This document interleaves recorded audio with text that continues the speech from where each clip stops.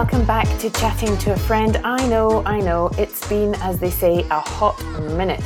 But this year has just been so crazy. I don't know about you, but all the things put off from the COVID years just all got rammed into this year, and I just got a little behind. And so I'm afraid the old podcast had to take a bit of a back seat. But we're back, and it's a short season. Some of them were recorded quite some time ago, so apologies to my amazing guests. I think you're really going to love these.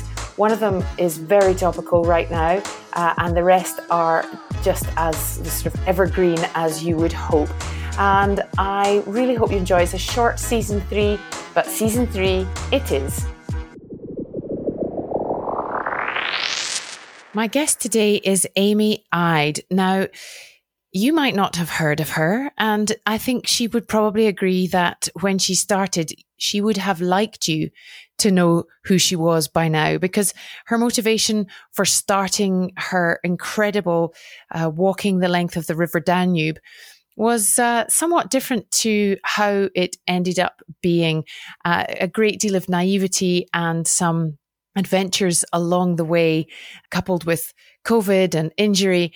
And I think what I loved most about this conversation with Amy is that, well, two things really. One, she is very honest, very open about the fact that it was not perhaps the best planned expedition. It didn't go as she thought it might.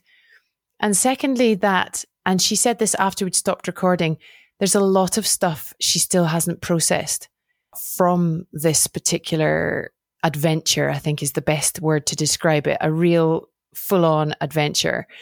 And I think that's quite obvious that there's more to come from Amy Ide, and maybe one day we'll have her back for another follow-up after another adventure. But in the meantime, listen to this very open and honest chat about just stepping out the door, putting one foot in front of the other, and trying to make a bit of a difference while making it up as you go along. Hi, Amy. How are you? I'm good, thank you. Thank you for having me. Pleasure. Thanks for getting in touch. Now, I'm going to be perfectly honest. I can't remember how we first got in touch. Did I get in touch with you? Did you get in touch with me? What was the story? Honestly, I can't really remember. It was a while ago. But anyway, So the reason I probably contacted you, I suspect, was because you've just done an amazing expedition. So it must have been sometime about this time, maybe last year, earlier than that I got in touch. And you have just finished walking the length of the River Danube, which is amazing. Congratulations. Thank you. Now, I read your blogs and bits and pieces, very amusing, the whole original. Yes, I'm to be the first person to walk the Danube. I am the new Levison Wood, and no, I'll be done in 4 months. And it didn't quite work out like that, did it? No, absolutely not. To begin with, I actually planned that it would take around 45 days, which is insane. And it took over 3 times that. Just tell everybody who's listening how long in terms of, if you can do it in kilometers or miles, doesn't matter, you choose. So the river itself is around 2,800 kilometers, but following the river and then going off and taking wrong routes, I think I did around 3,200. Yowzers. And how long did it take in the end, cumulatively? So I started last year, but had to keep going home for injuries and various things. So I think in total it was around 145, 150 days. Wow.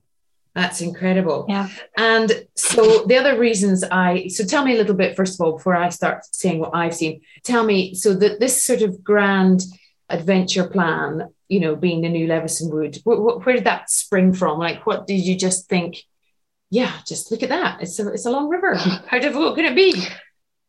Yeah, to be honest, I don't really know where it came from. I think I had a big list of trips that I wanted to do. And I finished university, and then I was like, I really want to do one of these things. But it was around the time of lockdown. So it was really difficult to try and plan anything. And then when everything started to lift again, I was thinking I can't do a lot of the ones that are quite far-fetched. Like I should do something local. Mm-hmm. And then I started reading more about the Danube, and I thought it was a really cool river. So then I booked my flight and went with very little planning, to be honest. It's funny you should say it, because I've actually looked at cycling the Danube, like bike packing.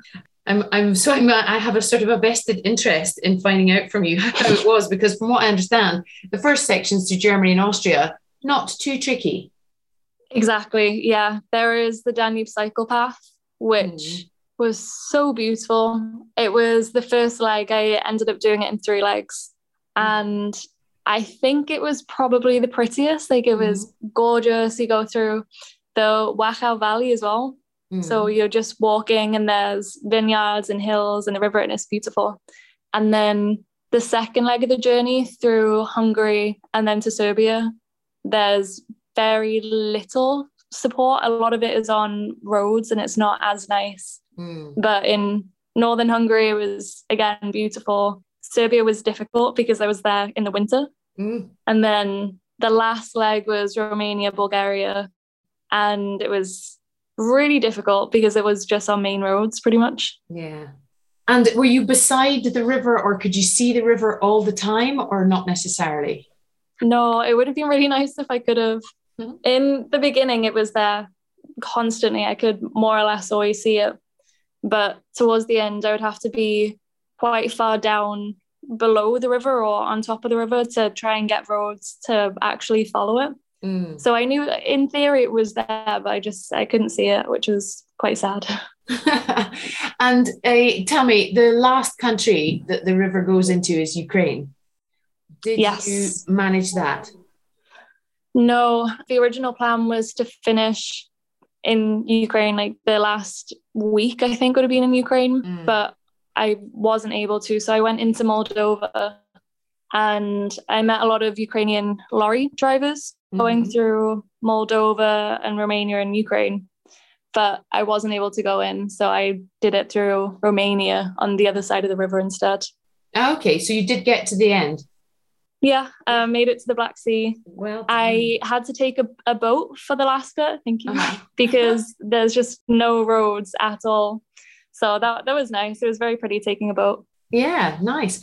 So from what I gather, from what I've read, this is kind of the first thing. I mean, I know I've seen your blog and it's amazing. It's absolutely amazing for anyone listening. It's called Reminders. No, it's not called that. It's called, tell me, because I'm looking up all the different things about you and I've lost yours. Oh no, how embarrassing. It's Wandering Everywhere. Yes, Wandering Everywhere. That's right. I've got it now. Sorry, I clicked through into somebody else's article about you and I lost you. And so I've read things like that. You hadn't really had much. I mean, you do a lot of traveling.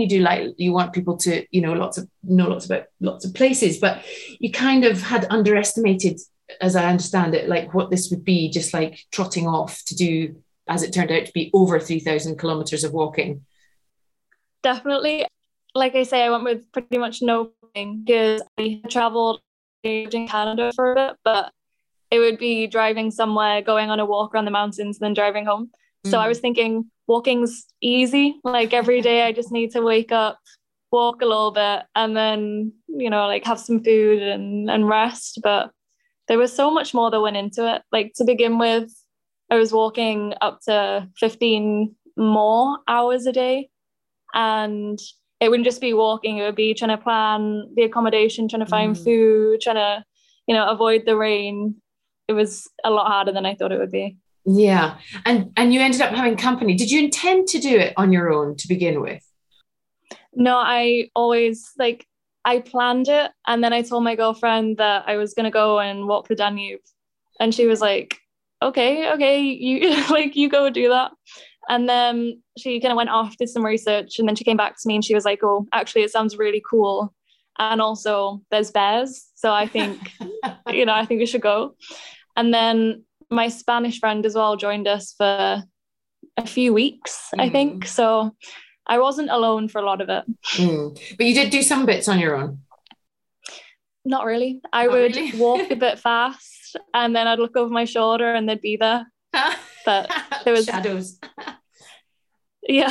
And how did you, so you were just saying that the walking was difficult in terms of physically, as well as you say, managing all the sort of logistics at the same time? Because physically, well, I can sympathize with the trashed feet. I just have to look at a pair of shoes that aren't right or a long walk and my feet just fall apart.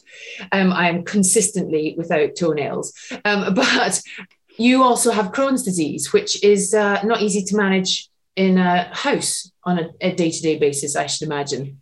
Never mind. Yeah, it was really difficult. Mm-hmm. Yeah, because I was walking a lot, so my body wasn't used to it because I hadn't really warmed up to it. So then my muscles would really ache, and then I did something weird with my hip, so then my hip was really hurting. And then my Crohn's wasn't great because a lot of the time we stayed with couch surfing hosts, and they would just kind of make food, and I'd be super hungry, so I'd eat it, and then I would be in agony. And it was really difficult. I forgot how difficult it was, but I went through my notes of the journey recently, and every few pages I'm just talking about how painful it is, which wasn't great. And could you explain for anyone who doesn't know, what is Crohn's and what are the symptoms when you say painful? Where, what, how? It's an anti-inflammatory disease, and it's not curable. At the moment, I'm not on medication for it, so I'm trying to manage it with diet. But where my Crohn's is, because it's in different places, it's in my lower large intestine. So if I eat anything, or if I go through stress, or I'm not like sleeping well, or I'm putting my body under a lot of work, it flares. And then I just have really bad pain, or like I vomit, or there's blood everywhere, and like I lose hair, and it's really messy. It's not great. Oh yeah, no, that's not fun at all. And did it stop you at any point? As in, did you have to stop for a few days? Did you have to, or did you just battle on? Yeah, I mean, surprisingly, I never went home for Crohn's. I went home for messing up other things in my body. But in the beginning, I tried to just kind of push past it, try to ignore it, and try to act as though I was, a perfectly healthy person. But then the fatigue would come in, and I'd have to take it easy. Like, I didn't take as many days off as I should have. So it was worse. And I think if I do another trip, when I do another trip, I'm going to listen to my body more and not beat it up so much. Yeah. And is that something you've learned in terms of, because quite often I speak to my guests and I have this experience myself, sometimes you start off with this, these grand plans, and it's, as you said, you want to be the first person to walk the Danube, which you are obviously, but, it's a sort of, right, I'm going to have to achieve this many hours of walking per day, and I'm going to have done this, and I'm going to do that. And then sometimes after a while, you have to just say to yourself, actually, that's not the battle. That's not the goal. The battle for me is this. I have to manage this very unpleasant disease, which is never going to go away. And that's the way I'm going to do it, as opposed to, I'm sorry, I'm waffling, but do you understand what I mean? Yeah, no, I completely understand. In the beginning, I don't think I realized how far a mile was.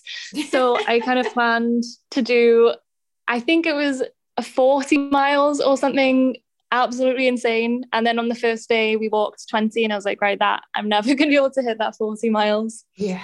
And in the beginning as well, I think my plan was to finish it. I can't remember in how many days because it kept getting longer. But I think 75 days was the max that I wanted to do. So then there were the three of us, and then we'd be kind of marching through these towns going, like not really taking as many breaks and not seeing as much as we could have. And like, if my Spanish friend slept in late, I'd be super annoyed. I'd be like, oh, right, we're not going to make it. Like, I think maybe halfway through having my girlfriend and my friend with me, I was like, wow, I need to stop. Like, there were some towns that maybe we could have stayed in longer and enjoyed a bit more. And I realized that it's not just trying to make it in the 75 days, it's just making it fun for everybody and not pushing everyone. Yeah, because that was one of the other things I was going to ask you. You said earlier you marched on for a bit and then you turned around and they were still there. And then you've just mentioned this. Was it, are you the sort of person that deals well with constant company? Because not everybody is. Yeah, not as much as I thought I would be. Like, we would be walking, and then the Spanish friend is called Inez and my girlfriend is Emily, and they would both be just like behind me, like walking, talking, being super slow. I'd be there like, come on, like we have to make it, like we have to make it. But then we got in some situations, like we stayed with a few couch surfers that were a bit dodgy. We got in, like we had some experiences that there needed to be us together working as a team. And it made me realize that I need to chill. Yeah. And do you think that has, I mean, I know you're not long finished, you finished a few weeks ago, but do you think that will stay with you, that chilling out, like just different way of looking at things? I hope so. Yeah. Because I feel in the end of the trip as well, it took maybe a month longer than it would have to do the same distance in the beginning, just because we slowed down and we were taking it easier. And I think going forward, I would want to take more time. Like there's no need to rush. Yeah. And did it become more enjoyable? Kind of, yeah. In the slowing down it did, but then towards the end we were in a lot of villages, very, very small villages in Bulgaria, Romania, where me and Emily became vegetarian. And it was so difficult to find food, and it was difficult to communicate because my Romanian isn't. Yeah. But it was nice. It was good being able to slow down and take it easy. And you say you became vegetarian, what, en route? No, about halfway through. So I was still hoping for the last leg that we'd be able to go through Ukraine. So I was hoping to just kind of wait it out, but obviously that didn't happen. So meanwhile, I went to Morocco. I've been vegetarian for a while before, and then I started eating meat again. And then I went to Morocco and saw a lot of animals be killed that I don't think I would be able to kill. And I just thought I might as well go vegetarian if I'm not able to do it myself. Yeah. And are you, and is it better for you in terms of your diet? It is, yeah. I didn't eat a lot of meat anyway. So it was just kind of cutting out the last few. And it's easier for me to have a plainer diet, just having like rice and cooked down veg and stuff. But it was really difficult to find food as well. Yeah, most places, well, it's better now in most of Europe. But I mean, I remember even places like Italy or France, sometimes impossible to find like a decent vegetarian option on a menu. So yes, I've never been to that part of the world, but yes, I can imagine that was not an easy find. And so talk to me a little bit more about the countries that you went through. Were there ones that you liked more than others, that you felt were easier, more beautiful, or, whatever? Yeah, I went through 9 in the end. So the Danube goes through 10, but obviously avoided Ukraine. And I don't know what my favorite was. I really, really liked the north of Hungary because it had some really pretty towns. Like it was full of tea rooms and I could get really nice hot chocolates. But then the walk wasn't as good as it was in Germany, because in Germany, leaving the Black Forest, it was so beautiful. It was so scenic, and you would walk and there would be goats with the little bells around their necks, and that was really nice. I think for me, the hardest place was Serbia, because the first time round it was in November, and it was freezing cold and the roads were not nice at all. And I'd really been looking forward to Serbia because it was the furthest east that I've ever been. And I don't know, I think I really built it up in my mind, and we turned up and it wasn't as good as I'd hoped, which was a shame. And did I hear or read it somewhere about Bratislava being a bit challenging? Was that the place?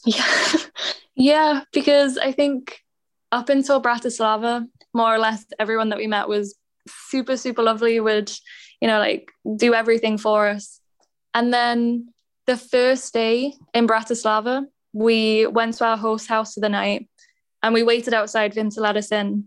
And because we had the big backpacks on, a security guard came around and started yelling at us. And then the next day we took a little break and we took a tram like a fake tram officer guy. We had tickets, but we couldn't scan it because he was stood in front of the machine. So he came at us and he was really angry and he was like, you need to pay me. And we were like, no, we were going to scan it. And then he made us get off. And his friend was waiting and they both cornered us and they were demanding all this money and saying they were going to take us to the police. And I was like, scrap it. like Bratislava was so hard. And then my friend Inez, she decided to stay in Bratislava and work there. She worked in a really dodgy hotel in a pretty dodgy area. And after the beauty of Germany or in Austria, it wasn't my favorite. Yeah, it doesn't sound it. Oh dear, that is hard. Yeah, not much fun. And so you had favorite countries, you had less favorite countries, and we talked a little bit about one of the main reasons was not being like a bearded Levison Wood, although he's clearly quite an important influence in your life. But doing it to not be. And I talk about this a lot on the podcast, as you can probably imagine, with female adventurers, like not being the grizzly white man and still having a massive adventure. And so that was one of your main things, obviously, to do it to show that, even living with Crohn's disease, you can have adventure. But there were two other reasons. And one was for the LGBTQ plus community, and the other a bit about pollution, just to raise awareness and so on. Can you talk to me about both of those and tell me what you thought would bring to it and whether you feel like that has come to fruition? Yeah, in Germany, things for the LGBTQ plus community are a lot easier. Like we flew into Berlin and then traveled down to the Danube. And I knew that the further east we would get, the harder it would be. And in Hungary, we met with a group of ladies that are kind of standing against the current guy in charge because he's obviously very anti-LGBTQ plus. And they were telling us all of these stories about living in a country that I think is, like very advanced in a lot of ways, but they can't do so many things that in Wales I can do. And we continued going east, like it would be me and Emily, and they would see us and go, oh, are you sisters? And we'd be like, no, we're not sisters. And then they'd be like, oh, well, are you friends? And it's like, yeah, I guess we're friends. And then they would ask us if we were traveling alone. And it just seemed to happen more and more. One time we were crossing the border into Serbia, from Serbia into Romania, and the security guy, the border patrol, asked if we were with a man, and we said no. He was like, oh, so you're alone? And we were like, well, we're not alone because we're together. And it was just very interesting because I've not really been to many places where I don't feel comfortable, like holding my girlfriend's hand or telling people. And we stayed with a lot of people that would ask questions about us, but in a way that like they didn't say what it was, and it didn't make me want to say what it was because we were staying with them and they could have, I don't know, anything could have happened. And I kind of expected it, but I didn't really expect it. So that was interesting, I guess. So it was both. And then, yes, go on. I was just going to say before you go on, it's both for being female travelers, but also being female travelers in a couple. There's sort of two sides of that, I guess. Yeah, because it's just something that I am. So it was I don't know, it was very interesting to just walk and have it not be something that I could share comfortably. Yes, and always sort of having to feel a bit prepared, I guess, maybe. Which, definitely. A white man traveling on his own has neither of those. Well, unless of course he is gay, which is obviously, but your sort of stereotypical white, straight traveling, adventurer doesn't have that. There's like a level of weight on you that they don't even have to consider. Yeah, definitely. Good. And tell me about the pollution and the state of the river, and did it change as you went through the countries? It did change, and to be honest, it was a little bit heartbreaking because We saw it in the very beginning where it was just more or less a tiny drip out of a pipe. And then it became this very, very small river, and it was so clear. We drank out of it. And the further we went, it became a lot bigger. And then suddenly there were ships in there. Oh. And it made me, I don't know, we'd been walking alongside it, and suddenly there were ships, and you could see the oil on the surface of the Danube. And there were bottles floating in it, and it made me really sad. And then after Serbia, it becomes really, really badly polluted with microplastics and antibiotics. And we would just sit by the Danube and look out and just see all of these horrid things floating in it. And then towards the end, I wanted to do a celebratory swim through the river. And I did so. And then later I was researching it, and all of the nuclear power plants and all of these, like, you know, things were going on around it. And this is water that so many people drink, and like there's people still fishing in it. There's a lot of livelihoods relying on it. And it was really hard to see it be this really beautiful river that just turned into more or less a dumping yard, pretty much. Oh, that's really grim. And do you feel like there's any, or have you heard of or been involved in any sort of movement to do anything about it? Or I tried. There was a group I was meant to meet a guy in Bratislava, actually. And they are against plastic. Like, they're trying to remove plastic from the Danube and help it be significantly less polluted. And I tried to meet him, and I waited, and he never turned up. And I sent him messages afterwards, and it just didn't work out, which was a shame, definitely. Yeah, and so he's hopefully on the case, but yeah, it takes a lot more than that. There's only so much that people can do personally, as we all know. But if you've got nuclear power plants spilling into it, then you're pretty much on a hiding to nothing. So tell me, what, apart from sort of learning to pace yourself and maybe enjoy the journey a bit more, what other kind of lessons did you come out of this with, if any? I think I kind of went in with the idea that people would, all of them would be really nice to us and really helpful. And if they ever saw us in need, then they would kind of do whatever that they could to help. But it was harder the further east we got, because there are a lot more street animals, and because we couldn't speak the language as well. It was hard because I wanted to stay with people, and I wanted to share things and maybe have them help us. But I realized that you can't just rely on people, on the kindness of strangers to help you make something that's so personal to you into, like a dream that's come true. And that was really hard to learn, because I thought it would be super easy. But yeah, there was a lot that went on there. But were you also pleasantly surprised by the amount? I mean, would you say that there's more than 50% of the time you were not looked after? Or what was the sort of, can you do a percentage-ish, if you're staying over or asking for help? Was it overwhelmingly just disappointing, or was it just that there weren't as many as you thought would be helpful? I mean, it was, I think, mainly towards the end, because we were in very small villages, and we would walk in and people would be kind of like, oh, like, who are these? And then we try and, do a Google Translate, and a lot of them wouldn't be interested. So then we'd walk through one town, and I'd be like, this is the worst place on earth, awful.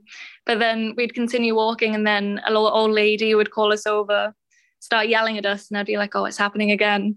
And then she'd be like, no, you need to take all of these grapes, and you need to take water with you. And yeah, so it's hard to do a percentage, because in a very small village, I'd be like, it's 100%. But then there's always that one old lady that's trying to take care of us. Oh, well, good. And any other positive learnings from it? There was so much. I think one would definitely be taking better care of my body. And I think as well, I went in without planning anything at all. I think my budget to begin with was around £1,000. And by the end, it absolutely was not £1,000. And I think it would have been better to plan ahead and know that it was going to be eye-watering in the end. Yeah. And so your travels continue. You're currently in Istanbul, and then you're off to other parts of Turkey, and then back into Eastern Europe, and then off to Mexico.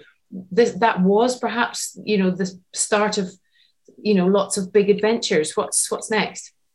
Yeah, I hope so. The next big one hasn't been planned, but I'm going to Mexico for Day of the Dead. Ooh. And it'll just be nice to go and learn more about how people celebrate and how they honor their dead, and try and brush up on Spanish as well, which will be quite nice. Excellent. And the blog is continuing. There's lots of good stuff on there, including your obsession with tea. So that's yeah. Honestly, I'm like a bit of a sad tea person in my terms of my tea drawer here in the house, and trying to educate people on the ways of a good British cup of tea as I travel around Europe. But that's a whole other story for somebody else's podcast. But the blog is ongoing, and we can follow you there. It's wandering-everywhere.com. And same on Instagram.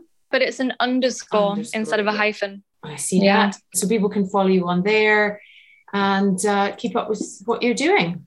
Yeah, that'd be brilliant. Yeah. Awesome. Well, thank you so much for your time. I loved it. Congratulations. What a trip, and much more than you bargained for, which is so well done for carrying on, being, as they say in Scotland, being thrawn. Do you know what that means? It means stubborn and determined. Oh, I like it. Nice. It's usually used in a bad way, but I like to think of it as you can use it in a good way when you say, yeah, you just hacked it out. You just carried on. So there you go. Anyway, so thank you so much. Best of luck with the rest of the travels. And thanks for sharing your story. Thank you. Thank you for having me. Pleasure.